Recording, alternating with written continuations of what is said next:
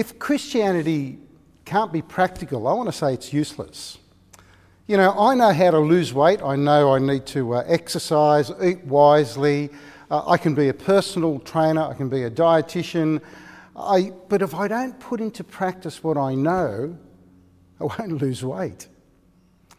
In the 1540s, the Portuguese had made maps that incorporated Australia. They knew of the existence of Australia, but they did nothing with that information.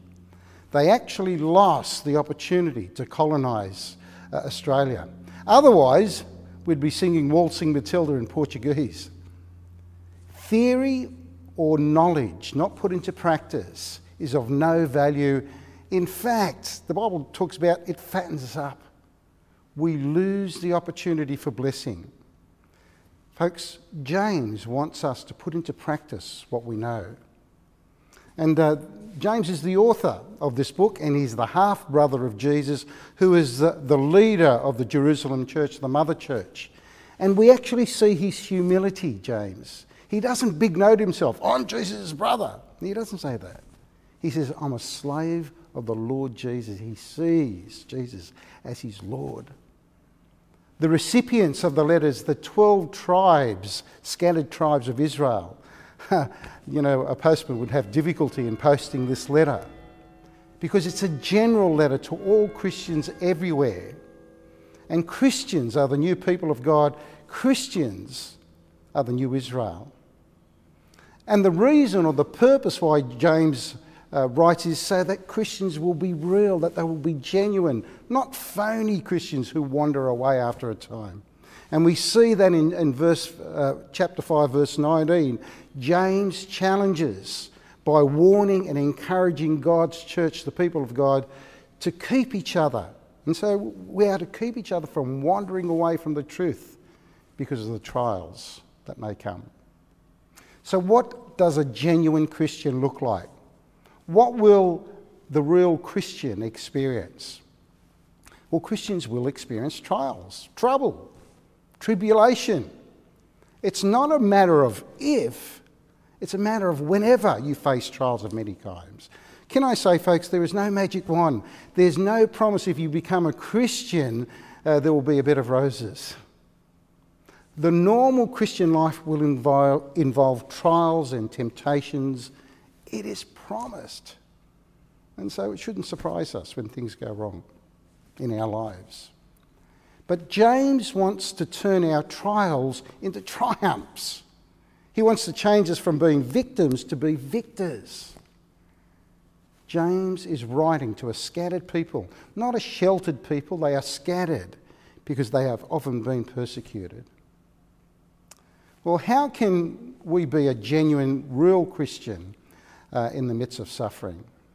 Well, firstly, a genuine Christian will consider it pure joy. And we read these words from James verse 2. Consider it pure joy, my brothers, whenever you face trials of many kinds, because you know that the testing of your faith develops perseverance. And so some trials we might encounter, it's because we're human. We get sick. We get in an accident. We get disappointed. We experience tragedies. But there are other trials we experience because we are Christian. And friends, the Bible tells us that Satan fights us. The world opposes us because of who we are and what we stand for. And folks, we've probably seen that just recently with the same-sex marriage, with the abortion issues. People were against what the Christians believe. When we witness for Jesus, it makes people feel uncomfortable. So there are trials. So why consider it, count it, or evaluate it as pure joy? Well, James tells us in verse 3, because you know that the testing of your faith develops perseverance. Perseverance must finish its work so that you may be mature and complete, not lacking in anything. You see, trials and difficulties, they test our faith. And once they've tested our faith, we will grow to persevere or endure. And as we persevere and endure in the faith, it will help us to be mature in Christ, complete, as James talks about. Folks, it's God's training regime. It's like a football team. The coach will lead his team through trials, through training, difficult testing, so that they might grow to have that stamina, that endurance, so that they might grow to be the complete team. Be joyful that trials are not to destroy our faith, but the very opposite, to help us grow in our faith. Folks, can I say, I'm not saying be happy when you're sick or if you've suffered a heavy financial loss. James is saying our trials such as finance difficulties, health difficulties, relational problems can actually produce a strengthening of our faith. Trials are the fertile ground or the fertile soil for fruitful growth. Folks, can I say, if we value comfort more than character, trials will upset us and consume us. Let me say that again. If we value comfort more than character, trials would upset us and consume us. But if we value godly character, we will know that saying to be true: no pain, no gain. If we live for the present and not for the future, then trials and difficulties will make us bitter and not better as the people of God. So Paul is saying, consider it pure joy. In other words, look at our suffering through the eyes of faith. I sometimes think God is more ambitious than we are. We wouldn't mind some minor character traits improved, but God wants us to be mature, perfect, lacking in nothing. God is all in for us, and he wants us to be all in for him. An eagle is one of the most majestic of all birds. And I don't know if you know, but the eagle, they often sit on top of a cliff, and they have their nest beside them, looking after their chicks.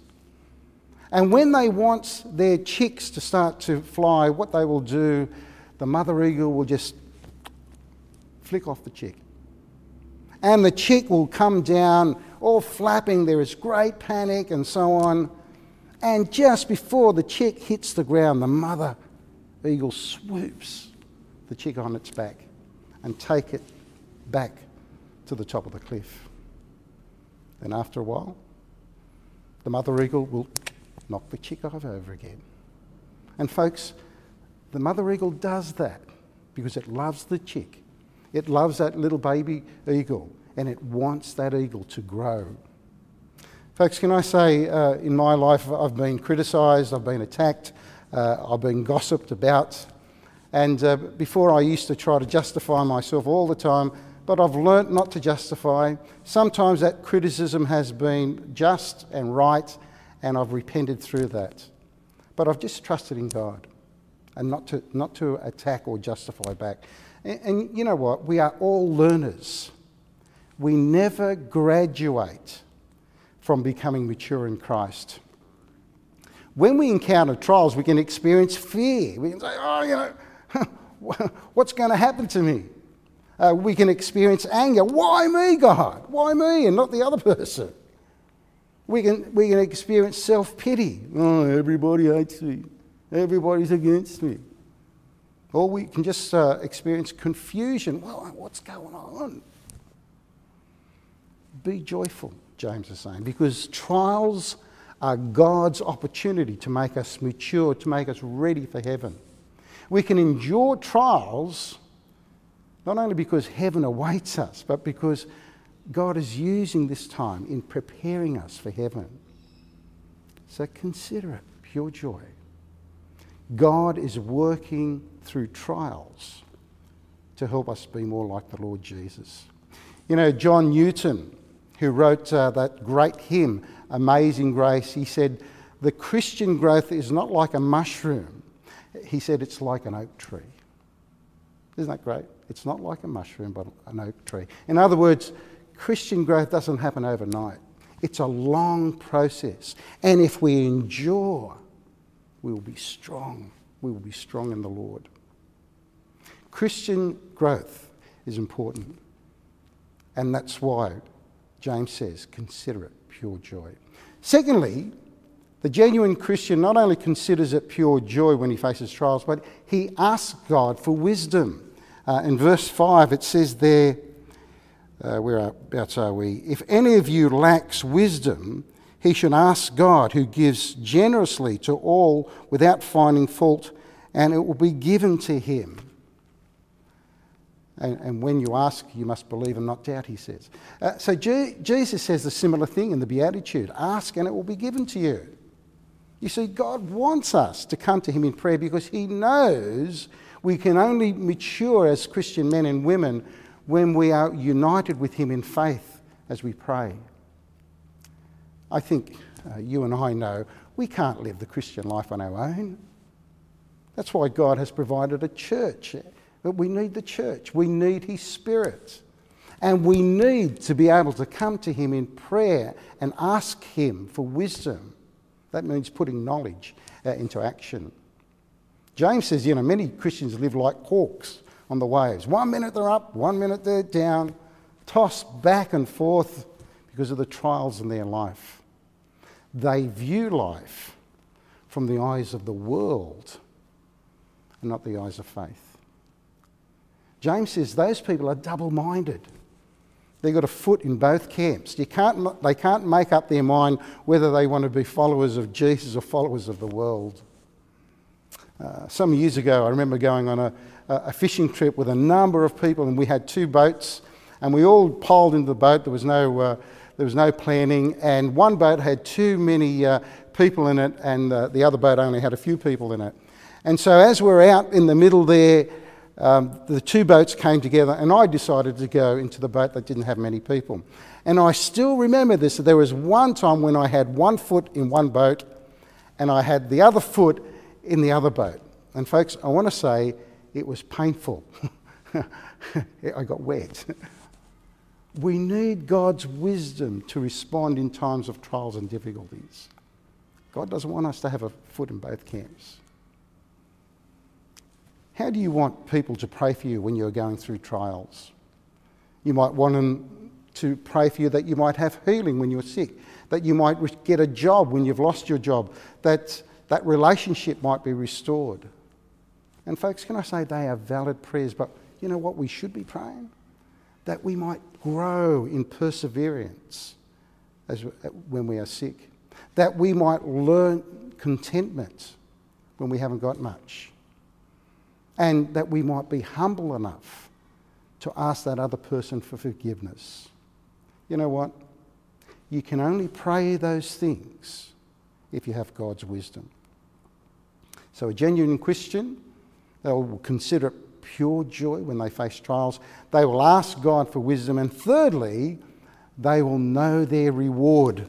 In verse 12 there it says, "Blessed is the man who perseveres under trial, because when he has stood the test, he will receive the crown of life that God has promised to those who love him."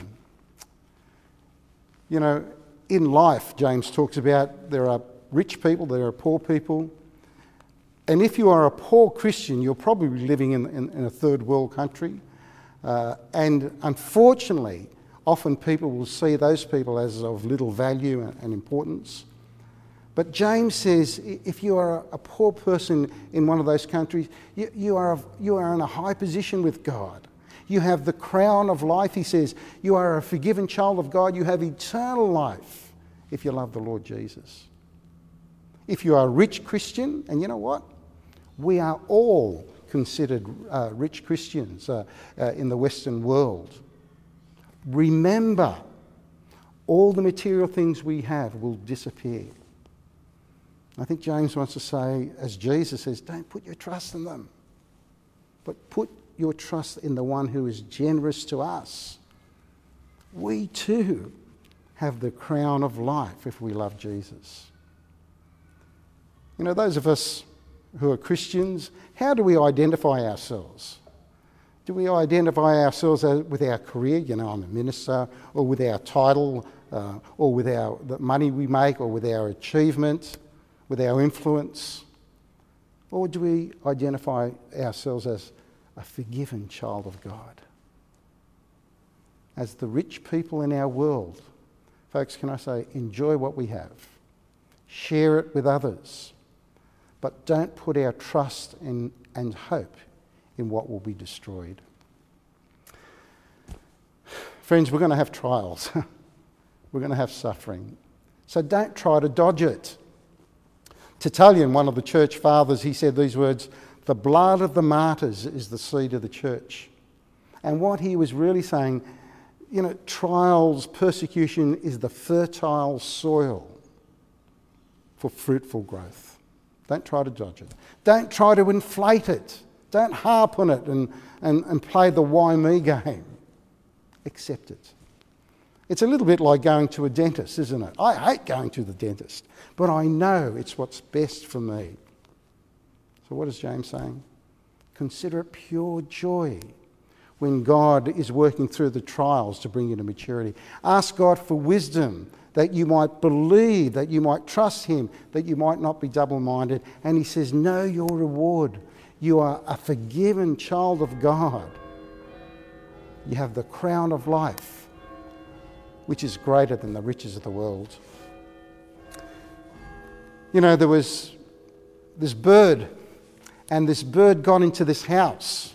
And when the bird got into the house, the cat in the house went crazy. It was madly trying to catch the bird. It was leaping and jumping, and it was obviously trying to catch the bird.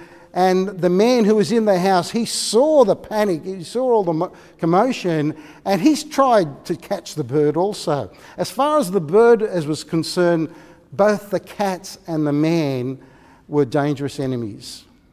The cat was trying to eat the bird, but the man was trying to rescue the bird. Friends, can I say, we need to recognise God is our rescuer, our saviour, our protector. And even though sometimes it looks like we are the hunted, just remember, we are under his protection. Consider it pure joy, my brothers and sisters, whenever you face trials of many kinds, because you know that the testing of your faith will produce perseverance. And then he goes on to say, so that you might be mature, complete, not lacking in anything.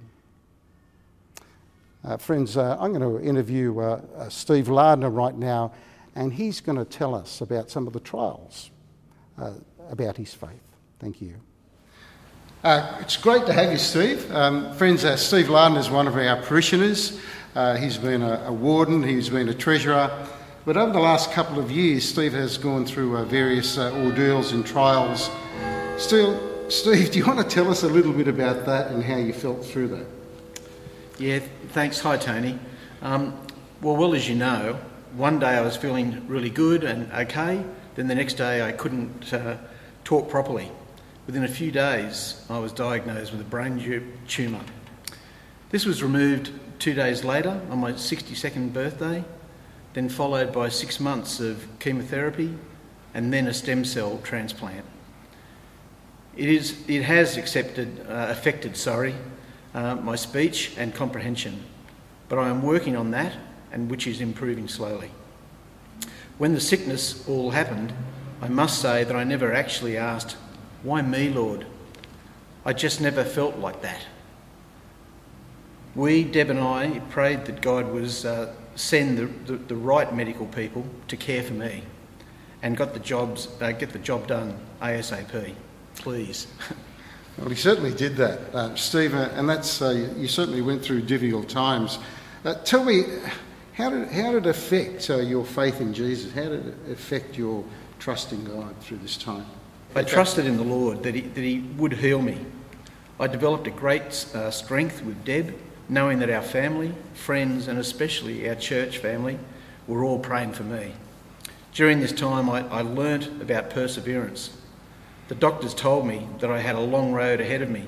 The only way I got through this experience was by praying more and relying on God more and more each day. We've been going through, we just started this series in James, and one of the verses we looked at, consider it pure joy as you face various trials. After going through all of this, how do you view life now, and how do you think God's been working in your life in this? Well, actually, I feel I'm blessed. I realise God was teaching me on a number of things. Firstly, I wasn't in control of my life. In fact, He was. Secondly, that my work shouldn't be my top priority. He was. And I learnt that my work could actually manage without me. Thirdly, my future life may well be different at times, but I need to trust and turn to me more quickly. Your calls, messages and cards were enormous, supportive, but the prayers were critical. Thank you for your help throughout this time, and thank you for your perseverance. I feel this experience has brought me closer to God. My faith is stronger, and I pray and thank Him for showing me the important things in my life. That is God, family, and very importantly, my church family. Thank you, Lord, and thank you all.